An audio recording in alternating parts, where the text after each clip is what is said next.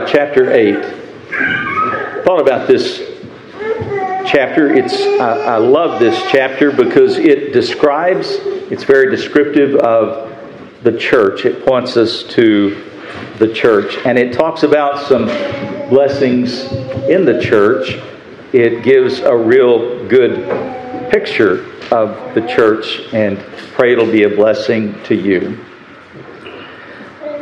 Brother Ben read these verses. I'll read them again, and we'll look at several verses throughout this chapter. Again, the word of the Lord of hosts came to me, saying, Thus saith the Lord of hosts, I was jealous for Zion. So as we read through and look at the references to Zion, it's referring to the Lord's kingdom. It's referring to the Lord's church. It says that the Lord is jealous for His church. There's a lot of folks, even in history and times past, that abhorred the church of Jesus Christ. And it would be their desire to snuff out the church, the Lord's church. There's actually folks in the day in which we live that oppose anything that would be related to Jesus Christ or Christians. Great deal of opposition to it in the day in which we live. But God knows those that oppose Christ and His church. And the good news is that even though there are enemies and folks that would desire to snuff it out, the Lord Himself is the one that keeps the church. The Lord is the one that's jealous for His church. And so when folks might oppose His church, they're actually opposing the Lord. And we may get discouraged along the way when we see opposition to the things of God or Christians, but the last chapter hasn't been made known yet. God may have written it, but everybody may not have insight to it right yet. And so God has told us that He's going to spare His church. And He tells us right here that He's jealous for His church. A parent is jealous for their children. They care for their children. They love their children more than any other child on the block. And they'll put their life on the line. And they'll do it when they're young. And they'll do it when they're old. I'll never forget, I was torn as to whether to go to the hospital and be with Sister Polly Edwards' son, who was having open heart surgery. He was about 75 at the time, or to go and be with his mother, who was 95, and that as her son was being operated on. And I went to be with Sister Polly, and I'll never forget, Sister Polly was telling me, she said, I'd give anything in the world if I could take his place. I wish that I could be there and I could take his place. Well, that's the way the Lord is about His church. The Lord loves His church. He cares for His church. He knows about His church, where His church is, and He keeps His church, and He's jealous for His church. He says, I was jealous for her, and He says with great fury. Thus saith the Lord, I am returned unto Zion. If we read back in Habakkuk and in some of the other prophets, we can see, and in Haggai especially, we can see where the Lord's judgment came upon the land and the Lord's judgment came upon the church because the people forsook the Lord. But the Lord says, I've spared a people. It's oftentimes referred to as a remnant. A remnant sort of gives the impression oftentimes that it's a part of, or it's a small amount of. And if you look at our little gathering right here among the Christian world, we're probably a remnant. We are. But did you know that the Lord spares and provides for a remnant? And the Lord can bless a little remnant. And so, even though the judgment of God was upon the land because they had forsaken the Lord says, I'm going to spare a little group of folks and I'm going to bless them. Let's look what He says. He says, Thus saith the Lord, I'm returned unto Zion, and I will dwell in the midst of Jerusalem, and Jerusalem shall be called the city of truth. Brother Cook just brought our minds and our attention to the importance of the truth. Does it matter if we know about how we're saved or not? It doesn't matter as far as our eternal salvation is concerned. God has saved us and He's delivered. But what does matter is that we have the blessing of knowing about it. Amen. God saved us. He delivered us. But then He also told us about it. And then you get the joy in knowing what Christ has done for you, that He's delivered you. So look what He says. He says, Thus saith the Lord, I'm returned unto Zion. Zion being representative of the Lord's house, the Lord's church. And did you know that that's what we desire, that's what we stand in need of more than anything else?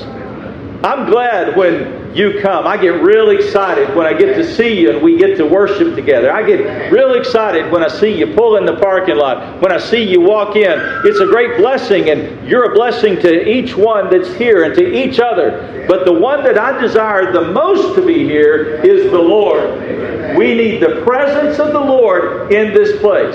I hope you're here, because if you're not, you'll miss a blessing. But I hope the Lord's here, because if the Lord's not here, we're all going to miss a blessing. And He says, the good news is, He says, I'm going to dwell in the midst of my people. I'm going to be there. I'm going to show my presence. I'm going to show my glory. I'm going to encourage my people. I'm going to revive my people. I'm going to help my people. If there was ever a time and ever a day that the Lord's people needed encouragement and help, it's in the day in which we live. Amen. Not too many places that we know that we can go and get encouragement. We ought to be able to know that we can come to the house of the Lord and we can be encouraged by the Lord Jesus Christ. First of all, because He's there, and then because we can dig in and get His promises and claim those promises. And they're going to help us get from Monday till the next Sunday. They really will. And those promises are for you and I. They are. He said, I'll dwell in the midst of them. And He says, and by the way, it's going to be called the city of truth. It needs to be known as a place that God's people can come. And Brother Cook, what's so precious to you, and I know the truth is precious to you. You didn't always have it, but I know sometimes I think that makes it even more precious when you didn't always have it. I didn't always have the truth. I remember I was 15 years old when I was told about the truth of the sovereignty of God, and I can remember how I questioned it and I didn't understand it, and then all of a sudden it was like flipping a light switch on when the Scriptures began to be illuminated, and just almost it was for me some of the verses that taught me about the truth of God. It was as if you took a yellow highlighter and lit those verses up. That's just about how it looked. It was so powerful to me at that time. The Church of Jesus Christ is known as the city of truth. Not too many places you can go and hear the truth. There's not. You can hear some different variations, but the Church of Jesus Christ is known as the city of truth. What does that truth encompass? First of all, it encompasses Jesus Christ. And then it encompasses that Jesus Christ did what He said He would do. It says His name shall be called Jesus, for He shall save His people from their sins. Do we believe He did it? If you believe the truth, you believe that Jesus Christ did what He said He came to do. And that He did it by Himself, and that He was 100% effective in what He did. The truth is also, it encompasses the promises of God. That He's not going to ever leave us, that He's never going to forsake us, that He cares for us, that He knows our needs, and that He gives us grace sufficient for our every need. I tell you, I'd get real discouraged in the day in which we live. I'd get real discouraged in all the things that are around me if I didn't have the promises of God to hold to. But those promises help me, and those promises are there to help you as well. I remember somebody asking me when I was young, do you think God's called you to preach? And I said, well, I don't know how you're supposed to feel if you're a preacher. I don't know. But I know this one thing. I pray that God uses me, if He uses me in any stretch at all, if there's any usefulness at all, I pray that it's to be used to encourage the Lord's people. I see a lot of folks that are discouraged. And I'm thankful that we have some promises that will help us when we face discouraging times. He says that the house of the Lord is referred to as the city of truth. It's where you can hear the truth of Jesus Christ. But then he breaks it down in a more practical way right here and gives us a description of the church. He says it's the city of truth and the mountain of the Lord of the host of the holy mountain. Brother Ben read this. I love these verses because this describes the church.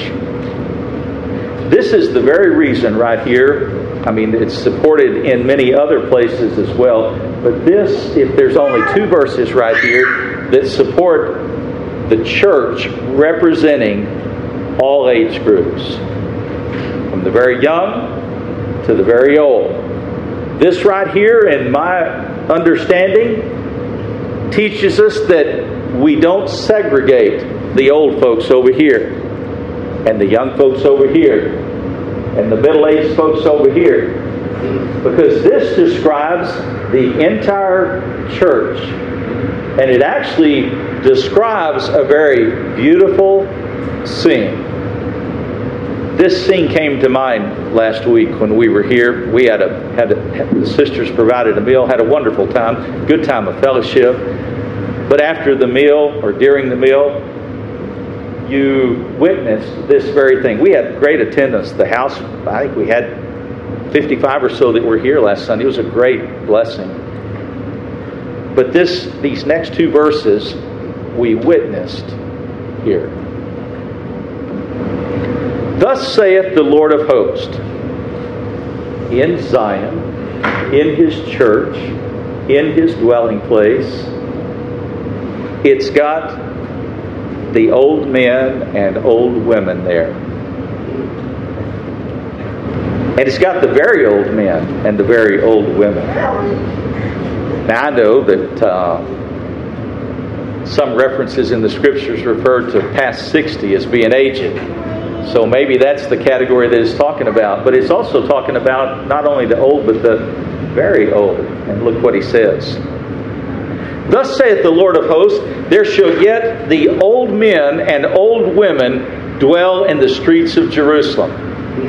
If this is symbolic of the church of Jesus Christ, it says that in the church of Jesus Christ, there's a place in it for the old men and the old women. A great important role. One of the favorite pictures that I have is of Sister Perry, and she was 103 at the time, with all the young folks gathered around her. She had 2 or 3 in her lap in the wheelchair, and this was at church, in front of the church, and she had 2 or 3 in her lap, and then she had some on the ground in front of her, and all around her, and probably 15 or 20 young folks. Beautiful, beautiful picture. I'm sure that Ellen and Grace will remember, and Jamie and Catherine, when we would go on Wednesday nights, when Sister Perry came for a long time on Wednesday night to church, and she was well over 100 and still living in her own home at the time. And we would go on Wednesday nights, and all the young folks would, in her little house, there wasn't enough room in her living room for everybody to have a chair, and so the young folks would sit on the floor around the sofa where Sister Perry was, and the house would be packed. And it was a beautiful, beautiful scene. And you saw a 100-plus-year-old sister rejoicing in the very same message, the very same songs that the young ones were being blessed with as well. Those were wonderful, wonderful memories. He says in the church, there's some old men and there's some old women. And he says, and they're very old, because this is what he says. He says, because they lean on their staff, the staff in hand for very age. What's a staff? When we had the beautiful, beautiful setting and wonderful day of Brother Ben's baptism, my stepfather gave me a staff to take out into the creek. And if you've ever walked out there on slippery rocks, I tell you, a staff comes in handy. And a staff was that big tall stick that you take as you go out in the creek. But he said, in the Lord's house, there's some people there that for very age, they're leaning on the staff. There's the very old in the Lord's house. Now, it's a blessing that the very old can rejoice in the same gospel message that the very young can rejoice in. So he says in Jerusalem, in the church, in the Lord's house, there's old men and old women. And he says, and they lean on their staff for very age. They're very old. And he says, and also, and this was a beautiful setting that I witnessed last week and many of the times that we've been here. We're talking about that one of the things different here than we have at Mount Carmel is that the children have a large playground out here. And they love playing around the tombstones. And they have a blast out there. Well, did you know that that's scriptural? And right here it is. In the Lord's house, there's the old men and the old women. But he says that also, it says in the city there shall be full of boys and girls playing in the streets thereof. Somebody came up to me last week after church and they said, do you realize I believe we had more young children here than we did the rest of us? Isn't that a great blessing? What a wonderful blessing to see the young children enjoying the blessing of serving and worshiping the Lord. And if you were here last week or several of the weeks in the past, you could walk outside and you could see those little children playing together and enjoying each other's company and enjoying the presence of being at the house of the Lord with the Lord's people. So the description, it's not to segregate the young folks out and put them in a different setting. You put them in exactly the same setting that you put the old folks in. And if you've got some children there, it makes specific reference to the old people, and it makes specific reference to the young people. But if you've got the old people and you've got the young people there, then you've got some parents there as well. So you've got all age groups covered in the Church of Jesus Christ. Right there together to worship the Lord together. It talks about in Matthew about how that God has ordained that even babes can worship God. And I, one of the blessings that I get on Wednesday night is after we've had a light meal, we put the chairs in a circle fashion in the dining room at Mount Carmel. And so as we're singing, maybe 15, 20, 25 people that are in this circle fashion, as we're singing the hymns, we are able to see each other's faces as we're singing the hymns of praise, and we get to enjoy the fellowship of each other in this big circle, generally speaking. But one of the blessings that I've noticed, and I specifically noticed it lately with Marla, and I know Ellen has seen this, and it's not just Marla, I've seen it with other children as well, but Marla can't carry on a conversation with you. Not, maybe she can her mother, but not the way that we would think you would carry on a conversation. But when we're in that circle singing hymns, Marla starts singing. And sometimes we'll get to the end of the song and Marla's still singing.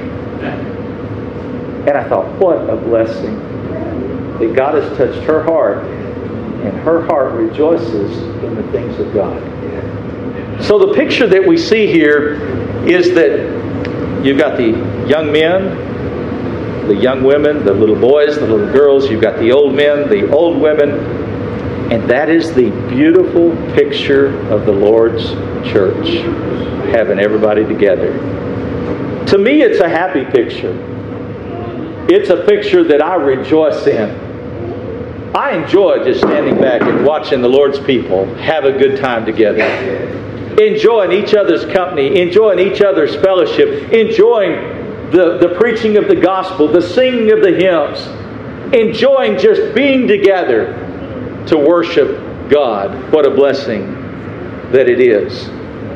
He says that it's full of boys and girls playing in the streets thereof. Thus saith the Lord of hosts, if it be marvelous in the eyes of the remnant of this people in these days, should it also be marvelous in my eyes, saith the Lord of hosts? Did you know that? I know I get a blessing out of seeing it. I know you get a blessing out of seeing it. I know the children get a blessing out of experiencing it. I know the old folks get a blessing out of it. They wouldn't keep coming if they didn't get a blessing out of it. I know that God's people get a blessing out of it, but He says that if you get a blessing out of it, He says, I myself delight in it. Look what He says. He said, in your eyes, should it not be marvelous also in my eyes? You want to do something that is pleasing to the Lord? Meet together with the Lord's people and worship God. And it's marvelous in His sight as well. Marvelous in our sight. It's a blessing. We rejoice in it. But it's marvelous in His sight as well. I want to be there. I want to be where the Lord's presence is. I want to be where the Lord's people are. And I want to be where the Lord is blessing. He says it's marvelous in my eyes. In my eyes. On down. This chapter is great. I'd encourage you to read all the chapter. I'm just going to hit a few of the verses here that are a great blessing. He's talking about beginning to pour out His blessings upon the Lord's church.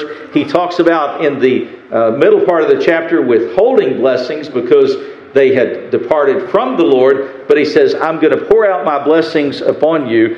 In verse 13, it says, and it shall come to pass that as ye were a curse among the heathen, O house of Judah, house of Israel, so will I save you, and ye shall be a blessing. Fear not, but let your hands be strong. Did you know that should be our desire? It ought to be the desire of each one of us here. It ought to be the desire that we could be used of God to be a blessing. To help somebody else, to encourage somebody else, to be used of the Lord. Best place to do it, not the only place. One of the best places to start doing it is in the Lord's house with the Lord's people. If you pray that God will show you a need that somebody has, and that He'll put it in your heart to help that person, did you know that you'll go and try to help them and encourage them, and you'll be a blessing to them. But did you know that God will in turn bless you even the more? He will. He said you're going to be a blessing. Now, first of all, we can't be a blessing unless God blesses us. We don't have it in us. But if God has put it in our heart, and God gives us the opportunity. I love Galatians chapter 6, where he says, as we therefore have opportunity, let us do good unto all men, especially unto those of the household of faith. He just simply says, that's a good starting place.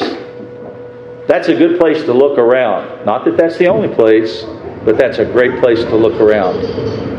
Pray that God will bless you to be a blessing. And in turn, if He'll bless you to be a blessing in somebody else's life, in turn, you'll receive a blessing. Pray that God will bless you in that. He describes the the church again in verse 19. We'll look at verse 19. He says, "Thus saith the Lord of hosts, the fast of the fourth month, and the fast of the fifth, and of the seventh, and of the 10th," he says, "shall be to the house of Judah." And then he describes the Lord's house. He says, "Joy and gladness and cheerful feast. Therefore love the truth and peace." Did you know that the Lord's house should be a place of joy, and it should be a place of peace? There's really not any room in the Lord's house for contention, for discord, for fighting among the Lord's people. The Lord desires that we would be at peace among ourselves with our brothers and sisters, and that it would be a peaceful place to meet and worship the Lord. He says right here, it's a place of joy, a place of gladness, a place of cheerfulness, a place of cheerful feast. Therefore, love truth and peace. If you love truth and you love peace, you'll want to be at a peaceful place. And you'll want to be at a place where the truth is proclaimed. And you'll rejoice in the truth of the gospel of Jesus Christ.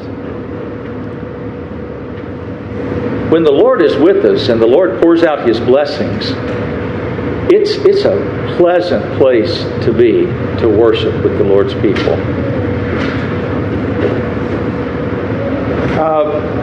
Verse 23. "Thus saith the Lord of hosts, in those days it shall come to pass that 10 men shall take hold of all languages of the nations, even shall take hold of the skirt of him that is a Jew, saying, We will go with you, for we have heard that God is with you." I heard it said one time that one of the best ways to witness and evangelize is simply through a satisfied church member. What he's saying right here is that if the gospel message has made an impact in your life,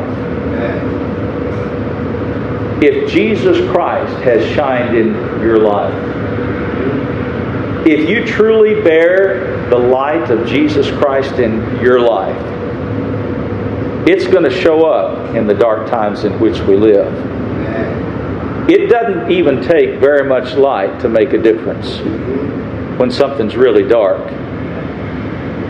We don't have to highlight the darkness in which we're living in right now. It's pretty bad. Yet if God's given you a light to shine, no matter how small or bright it is, it'll make a difference in the places you go and the people that you're around. And what he says right here is that if you're shining the light and your life is a witness to what God has done for you, it just simply says that other people are going to see it. And other people are going to ask. And they're going to say, "What is it that you have? What is it that makes a difference? Why is it that in this chaotic world in which we live in, you don't lose it and you don't fall apart? Why is it that when trials come your way and it just seems like that there's one thing after another that piles up, that you don't give up and pitch in the towel? What is it that keeps you going, that keeps you keeping on in the midst of challenging times?" And you can tell them it's something on the inside. It's not on the outside, but it's something that's on the inside. God has strengthened me. God has given me His grace. God has given me His Spirit. And He holds me up in the darkest of times. And that's what keeps me going. And when other folks see it, they'll ask you about it. And they'll want to know about it. And they'll want to, if God has touched their heart, they'll want to worship and rejoice in the same thing that you rejoice in. You know, with all my heart, Doesn't matter if it's with all my heart or not, but I'm just telling you that with all my heart, I believe that we have the truth of the gospel of Jesus Christ. I do. If I didn't, I'd start heading down Baldwin Mill Road and checking places out until I could find it. I would. I believe that Jesus Christ died for His people. I believe He paid the price in full. I believe He redeemed every single one of them, and there's not a one of them that will be lost. And I believe that every single one that Christ died for will live with Him in glory someday, without the exception of one single person. And as much as I enjoy sharing the truths of Jesus Christ and His promises and His gospel, I know that I'm not adding one person to heaven in doing that. It's not in the hands of the preacher. It's in the hands of Almighty God. I believe with all my heart that the Scriptures teach that He knew you and He knew me from before the foundation of the world. And that when He thought on us, He thought on us with good thoughts. He didn't think on us with a thought of condemnation. He thinks upon us as good thoughts because of what Jesus Christ did. Otherwise, it would be wrath upon our lives. And I believe that God has preserved a little remnant, even here in Maryland, that holds the truth of the sovereignty of Jesus Christ, to know that He's in control, that He's in charge. And when He speaks, it's done. And I delight to dwell with the people that believe that as well. We had a visiting preacher up at Southampton years ago.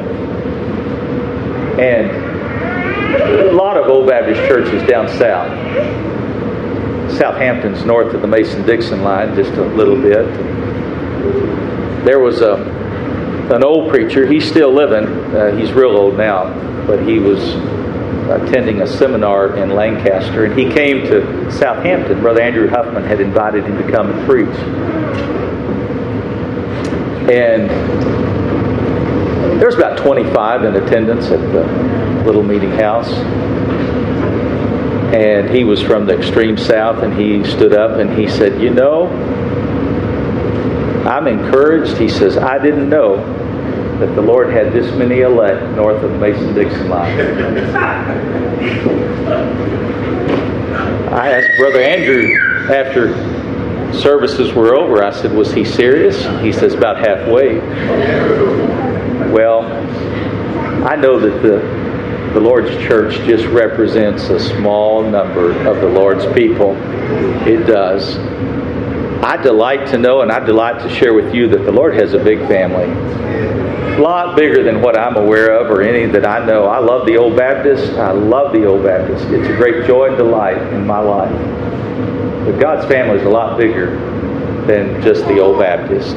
It is. God dwells in the heart. He's not dependent upon the preacher. And it's a great delight to worship and fellowship with the Lord's people. He's got a big family. He sure does. And I'm thankful for that.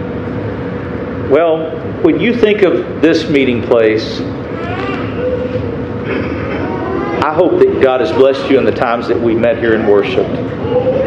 When you think of this meeting place, I hope that you might think back to this little portion of Scripture that's so descriptive of what the Lord's church ought to be. We've seen it with our own eyes, with the old men and old women there leaning on the staff for very age. And we've seen it with our own eyes, with the little children playing out here in the cemetery, running through the building, fellowshipping. We've witnessed it ourselves. And when you think on this place, I hope you'll think on it with happy thoughts, with joyful thoughts, with thoughts that the gospel's been proclaimed here in this county for almost 300 years at this location. Older than the county, older than the country. I mean, America. George Washington wasn't even president when wasn't even thought of when this church was here. And yet the gospel has been proclaimed in this place. What a great witness and what a great blessing. And we've been blessed to partake of it and to witness it and to see the makeup of the Lord's church. In our last 300 years, it hadn't changed. I expect when they met here in 1722, 1732, and those times, I expect the congregation looked a whole lot like it does right now. Had a few children here, had some older folks, had a few folks in between.